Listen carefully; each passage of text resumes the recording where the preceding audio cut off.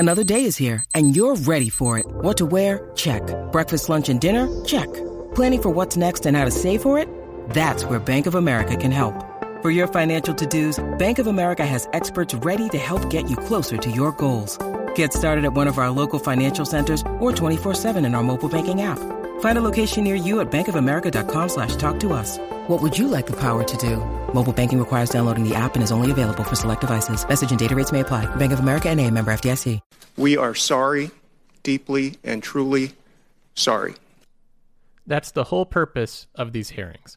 This, of course, is Dennis Muilenburg. He's the CEO of Boeing, which is one of the biggest dividend-paying companies in the world. Behind him is a lot of the victims' families of these two plane crashes. He's in front of Congress to show that Boeing as a company is sorry. That is the main thing that he has to convince them of. He needs to show that Boeing cares about the victims, that they care about the loss of life, that they're not just focused on company profits or getting their stock prices up. The worst thing that he could do in this hearing is come off as uncaring, as robotic or unsympathetic or detached from what happened. If he comes off that way, this hearing would be a total disaster. If he shows true contrition and sorrow for the accidents, then he's going to come out okay on this. That is what this whole thing comes down to. Congress, they're not going to solve anything with the airplanes. They're not going to write new laws. They don't understand the aviation industry enough to even begin to do that. Boeing is going to fix this plane. They have their engineers scrutinizing it. It's going to be the most heavily scrutinized plane to ever fly. And they know that if they have another plane crash for any issue that is remotely related to this, the company would be damaged beyond repair. They're not going to let that happen. So the whole purpose of this meeting is for Dennis Muilenburg to show that Boeing cares about the families that were affected by this, that they care about the victims, and they care about repairing public trust. That is the whole purpose of it. And we can look and see how Boeing did these 2 days in front of Congress. Now, as this hearing went on, I think what investors in Boeing, shareholders of Boeing, are looking for is to see if Dennis Muilenburg, if he can withstand the rebukes and the lashings that he gets from Congress. That's really what it was. Investors want to see, is Congress going to be able to do long-lasting damage to Boeing, like they've done with Wells Fargo and other big companies that they've had before them? Or is this something that Boeing is going to be able to recover from? Is this something that's going to damage Boeing? And what I'll do is I'll just play a couple clips of what I think are the most damaging moments, the biggest rebukes that Congress gave Boeing and Dennis Muilenburg.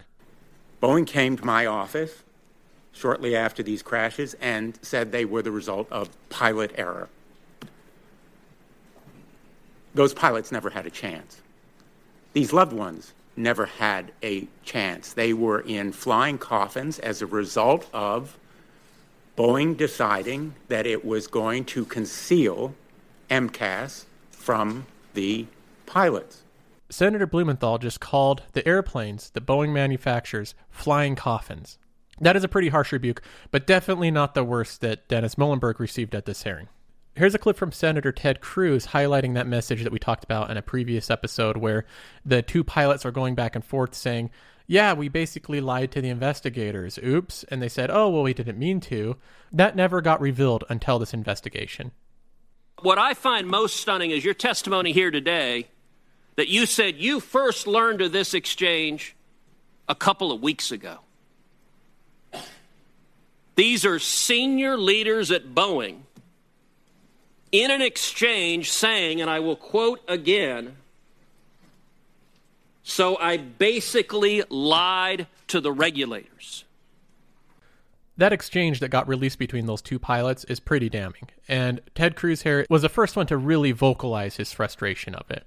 But he still was not the one that gave Dennis Muilenburg, in particular, the hardest time. You know, they went back and forth. He said, the buck stops at you. You're the one responsible of this. But as this went on, it was like a match for Congress to continually get harder and harder on Dennis Muilenburg. The winner of the award of giving Boeing the biggest rebuking has to go to Senator Cohen. He's the one that really looked at Dennis Muilenburg and brought up resigning, brought up taking a salary cut, doing specific things that would actually affect Dennis Muilenburg. Let me ask you this, Mr. Muilenburg. You said you're accountable. What does accountability mean? Are you taking a cut in pay? Are you working for free from now on until you can cure this problem? These people's relatives are not coming back. They're gone. Your salary's still on. Is anybody at Boeing taking a cut or working for free to try to rectify this problem like the Japanese would do?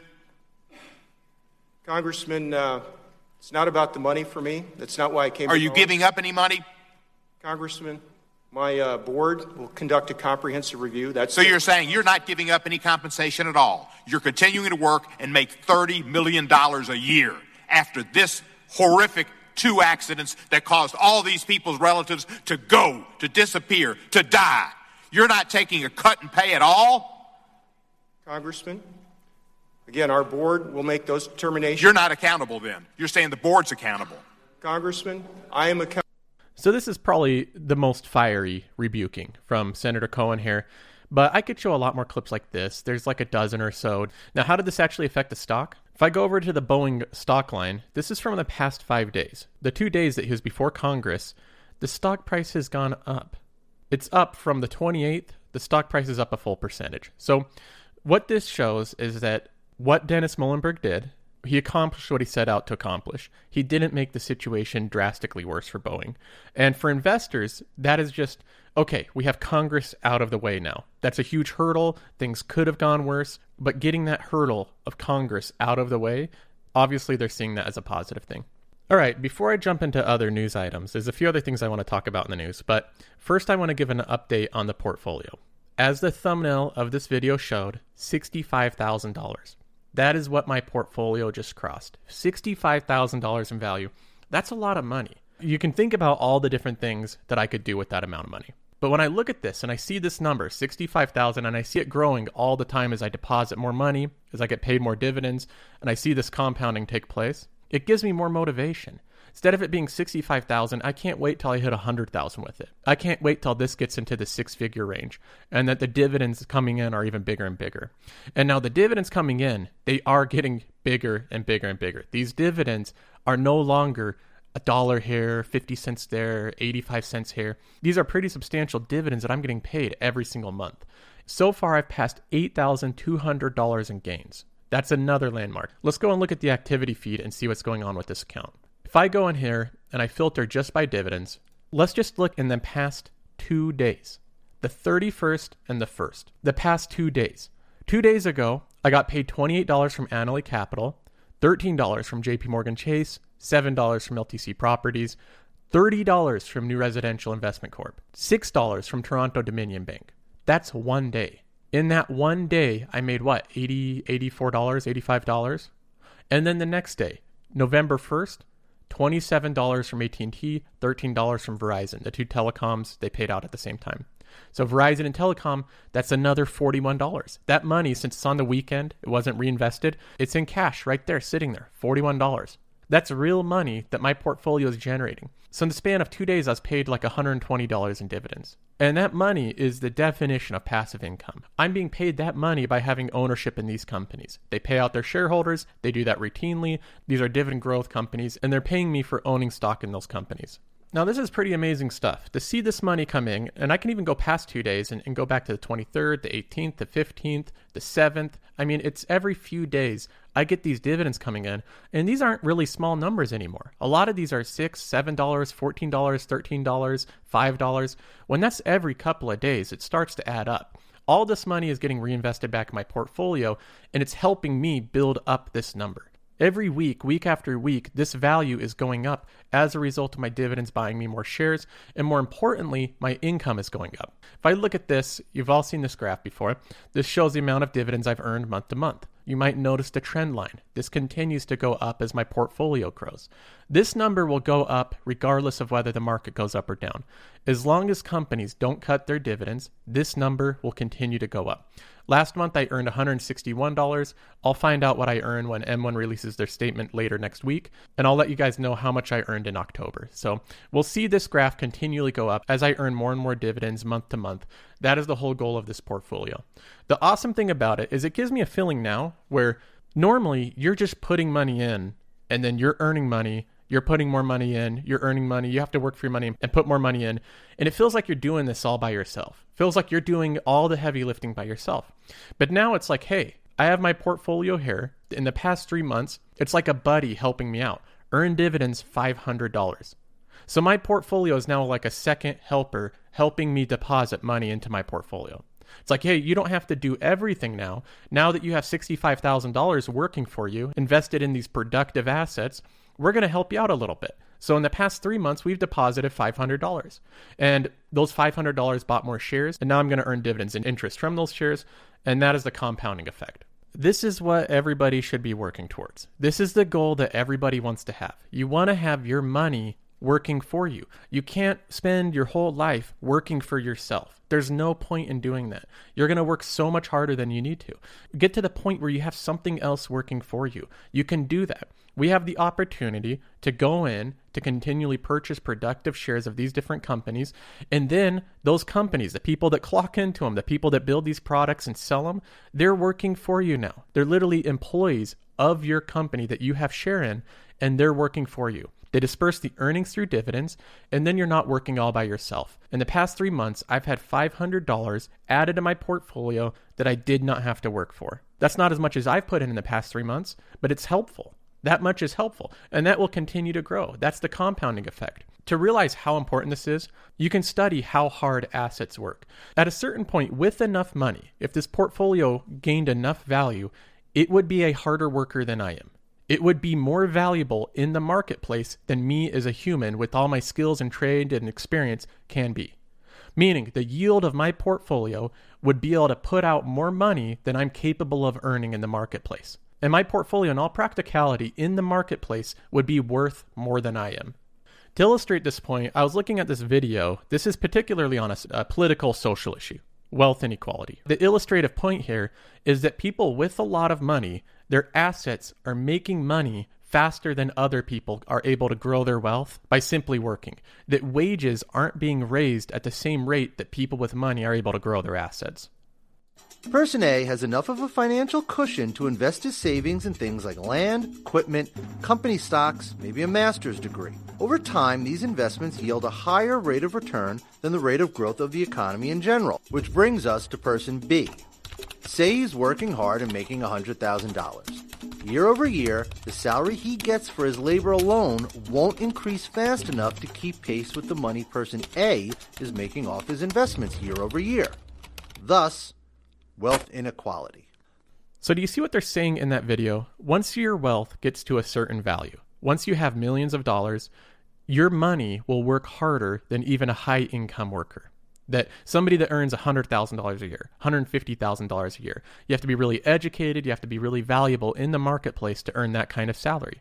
But even so, somebody that has enough money, just their assets, if they invest it responsibly, the amount of passive income won't be $164. It'll be tens of thousands of dollars.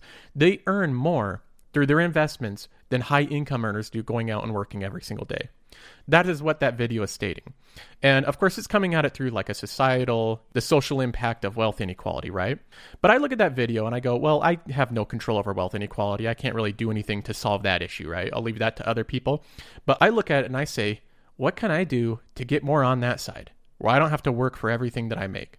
What can I do to put my family in a situation where we have a lot of wealth that works for us and we don't have to be beholden to our employer and to other people for every dime that we get? That seems like a much more preferable situation to be in. And I think it's one that the most people can be in. I see this as a completely commonly shared goal. Over the past month, I've had so many emails, I can't even respond to them all. But I know for one thing for certain, this goal of generating passive income, of not having to work for every single dime you make, is a commonly shared goal. I have so many emails from everybody, from white people, black people, Hispanics, Asian, Indian, people from Europe and Canada, from the US, every single age, young people that are 17 and 18 and just learning about this, that are getting an early start, people that are in their 50s and 60s that are just starting to invest, and everybody in between. This is something that everybody wants for themselves and for their family, to be able to grow wealth, to be able to generate passive income, to not have to be concerned about being financially stable in the future. And the goal of this channel is to be illustrative of a specific way to do that I don't think has a large bar to entry. The stock market is not an intimidating thing to invest in. You literally just have to look at it as, look at these great companies, Home Depot. Do I want to own a piece of Home Depot? Do I think it's selling at a good price of what it was historically? And even if picking individual companies seems intimidating, that's something that's scary to you, you can pick ETFs. And a lot of them accomplish the same goals. You can find ETFs that will invest in the same type of company that you want to invest in. I'm doing that with my retirement account. So this is something that everybody can do. Everybody should do, in my opinion, that will lead to a lot more stability and financial freedom. I'm a huge advocate of investing. I think that everybody should do it. The different types of investing you can do, whether you're investing in real estate and going out and buying rental properties, whether you're investing in growth companies or index funds or dividend stocks, whatever you're doing, I think all of that is better than nothing. There's only a few styles of quote unquote investing that I actively discourage people to do, that I do not think is a good idea. And I know there's a lot of people that disagree with this. There's a lot of people that do these styles of investing that say that I don't know what I'm talking about, or, I don't know how to do it personally, so I shouldn't talk about it, right? I'm talking about day trading and swing trading. I think that most people should not day trade or swing trade. It is a huge waste of time. I think that it has potential to lose a lot of money. I think a lot of the industry around these type of tools of buying options, day trading, and swing trading, a lot of times they're centered around greed. Just flat out greed, people wanting to make a lot of money in a very short amount of time. That they don't actually want to just put their money to work. They want to simply win the lottery. They want to win an easy bet. I'll show you one video of somebody that this did not turn out well for. That they got themselves into a lot of financial trouble for trying to make quick money. This is a video posted on an investing forum, and he's using the Robinhood app.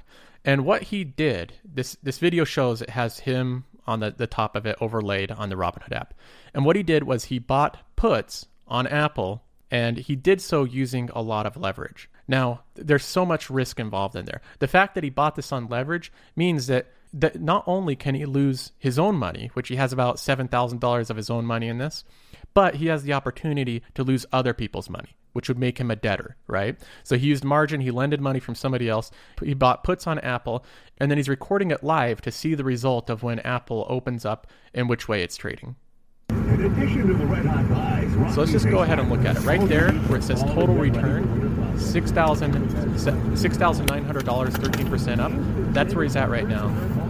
But we can continue to watch how this goes. And this is unfolding live. This is like a few seconds this happens.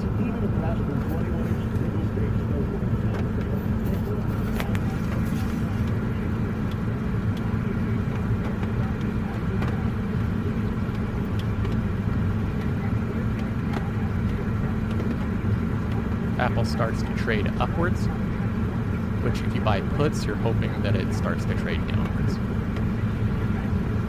Look at that. Do you hear that guttural sound? That is the sound of somebody that just lost $40,000 in about 10 seconds. I keep playing it here, and you can even see what direction it goes. He's at negative 42,000 now. Look at that line. 1 week, straight down because he bet the wrong way on it. Now, if this went the other direction, he would have made a lot of money, right? And he would have posted online about how easy options are, how easy money is. He would have lured more people in to following his same advice, and more people that are unsuspecting of the downside would go and continue to try to replicate the same thing and probably lose a lot of money in the process. But I think it's important for people to see this side of it. When you go into these type of risky trades, this is the type of thing that you're venturing into. What you're doing here is not the same thing. Buying shares in these companies is simply just buying a part of a company. What he did in that video to lose a lot of money is he made bets. He gambled. He bet on the price moving a certain direction at a certain point in time, and he gambled wrong. He just flipped the coin with his money, and he used leverage to do it in that situation, which was just playing with fire, but he bet in the wrong direction. You're not doing the same thing here. Owning shares in companies is a very long-term thing. This is how you grow your money over time. Now, a few things I just wanted to mention in the news. First of all, AT&T, which is one of my larger holdings in my portfolio, one of the best dividend payers, it just laid out another 3-year plan of how they're going to pay down a lot of debt, which makes their dividend they're paying a lot safer right now. So from previously, just a couple months ago, their dividend is now safer with this plan that they've laid out. They've settled some disputes with an activist investor, and they unveiled HBO Max, which is the new streaming bundle that they put together. Hey, what's all the excitement about? Are you ready to see something different? This is the moment I've been searching for. Ready? Ready. Take the red pill, and I show you how deep the rabbit hole goes. All right, boys, let's go launch this rocket.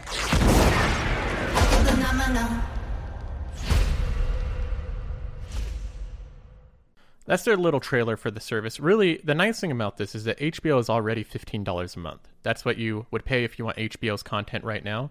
But pretty much all they've done is gathered together a lot of other content from a lot of different networks and different shows and movies and TV series, bundled that together, called it HBO Max, and said the pricing is going to remain the same.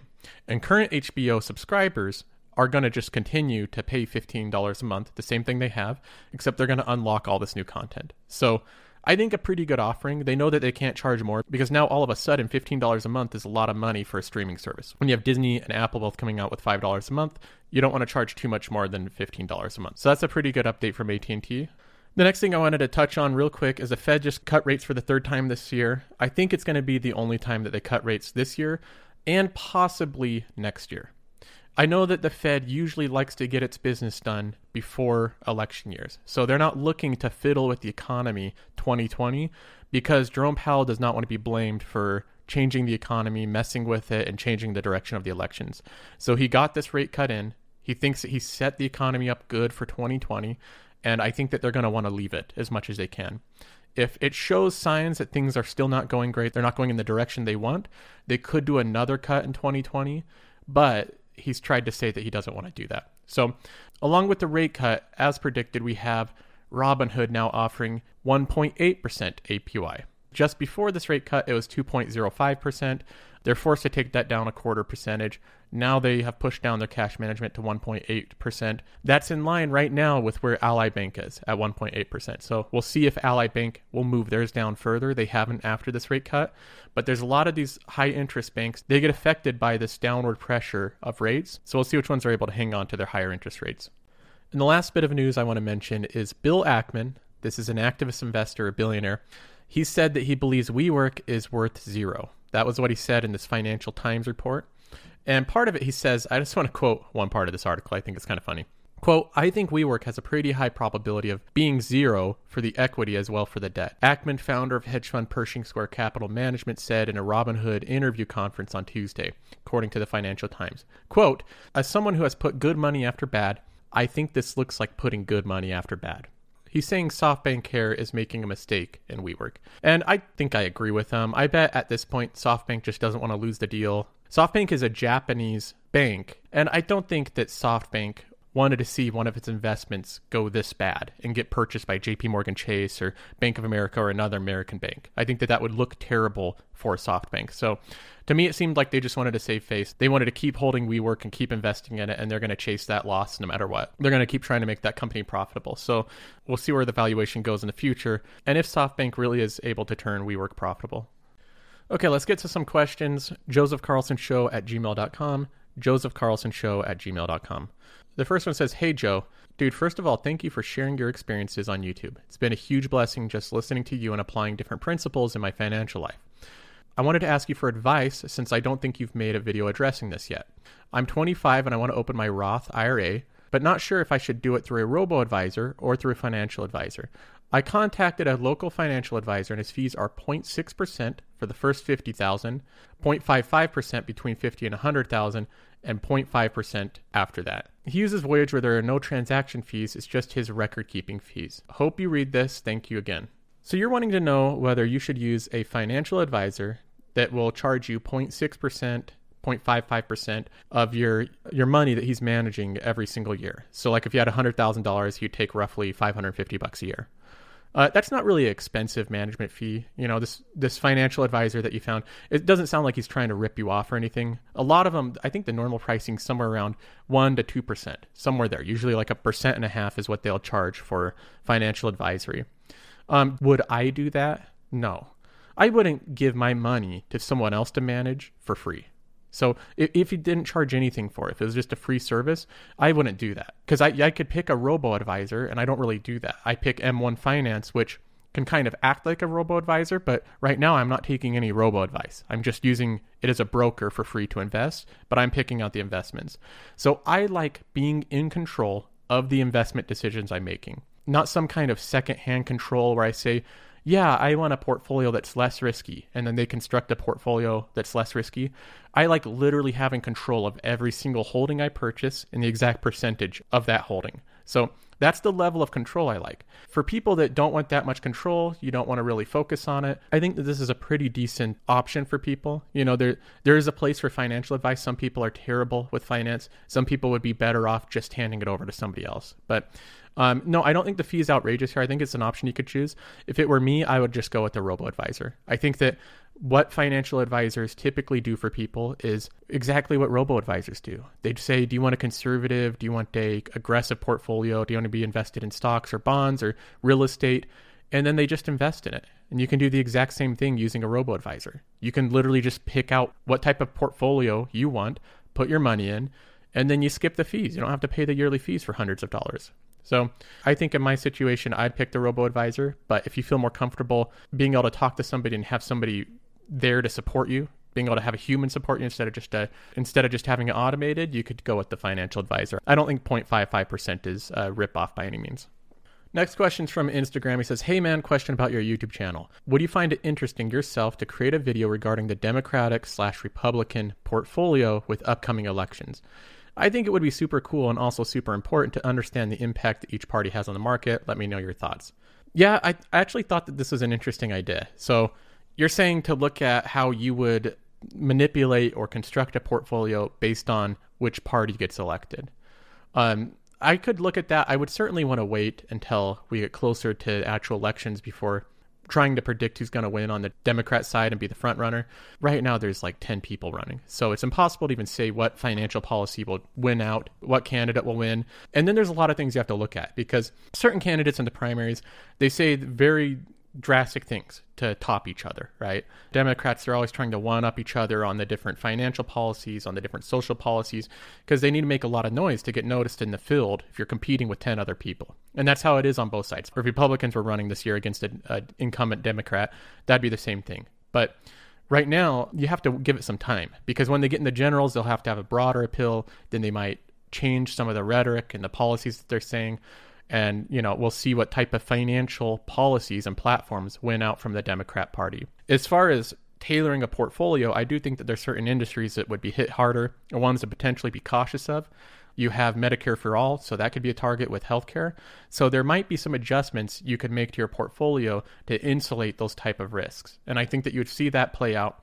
What would happen is investors would look at the probability of that person winning the election. And then when they do win, the probability of them getting this different type of legislation, these policies passed. And then if they did get the policies passed, how they would actually affect those industries. You'd have a lot of banks and hedge funds do that kind of studying once we get closer to the elections. And then they'll judge the risk of holding those companies or those sectors. So I will probably do something like this. It'll just be closer when we actually see who's going to win out from the Democrat side and what their policies end up being after they make it through the primaries, because a lot can change over the course of a year. So interesting thought there. I'll probably follow up on this more. Amelia says, hi, Joseph. News has definitely been interesting these past couple of weeks, and I can't wait to see how the markets react and how your portfolios grow. My question is regarding M1 Finance and reading the statements and then inputting that data into a dividend tracker. I'm not exactly sure how to do it, so any advice would be great. Thank you. By the way, with some of the recent topics regarding Blizzard, does this mean that you have an interest in esports? What do you think about it, and do you think it will be comparable and profitable to traditional sports in the near future? Keep up the great work. The first part of your question there on inputting that information from M1 Finance into the dividend tracker, you go to settings on M1 Finance, then you go to documents, and then you select the statement for the month that you're looking to input. Typically, the statement will be released like 4 or 5 days into the month. The previous month will be released. So you go into that statement. On the top left, it'll have a section that says your starting portfolio value, the ending portfolio value, and the amount of dividends earned during that time period. That's where I get all the information that I plug into the dividend tracker. Very simple. You just download those documents every month. You look at the top left and look at those 3 bits of information and plug that in. Now, the second part of your question, where you say, you know, by the way, the recent topics regarding Blizzard, do I have an interest in esports, and do I think it will be as profitable as traditional sports? So yes, I do have an interest in esports. I think it's just a really interesting industry. It's definitely growing. The amount of money made by gaming companies, by esports, all of that combined is enormous, and it's growing really rapidly. It's growing much faster than traditional sports. So there's a lot of opportunity there. The reason that I haven't invested in it so far is because it's still figuring itself out. It's very fractured. Sometimes one company will come out with a really hit game that will get a lot of the attention. It's really difficult to guess what those are going to be. I just haven't found a really good route in investing in this. All of it is fractured between multiple companies. Rarely are they stable dividend payers. They don't really fit well with the investing philosophy that I've had. So even though I think that there's value there, there's potential places to make good returns there, it's something that so far I've just avoided out of my portfolio. I wouldn't feel comfortable just picking one of these companies, putting it in my portfolio and dollar cost averaging into it without really paying too much attention to it. They're more really active investments that I'd have to really keep up on the news to see what's going on with them. So that's the reason I haven't invested in it. But I do think that esports is going to become bigger and bigger. Eventually, I think it might surpass traditional sports because there's a lot of people interested in video games, I think more so than traditional sports at this point. All right, well, that's going to be it for me. If you guys haven't liked the video, subscribe to the channel, share it with some friends. We're all trying to invest, build up our wealth over time. This is the whole goal of it. If you guys want to support the channel more directly, as well as talk to me in between videos, you can join a Discord. There's a Patreon that you sign up for, and then it gives you access to a Discord channel. And there's a lot of people there. We've been having some fun discussions, so you can consider that as well. Otherwise, I will talk to you guys next time.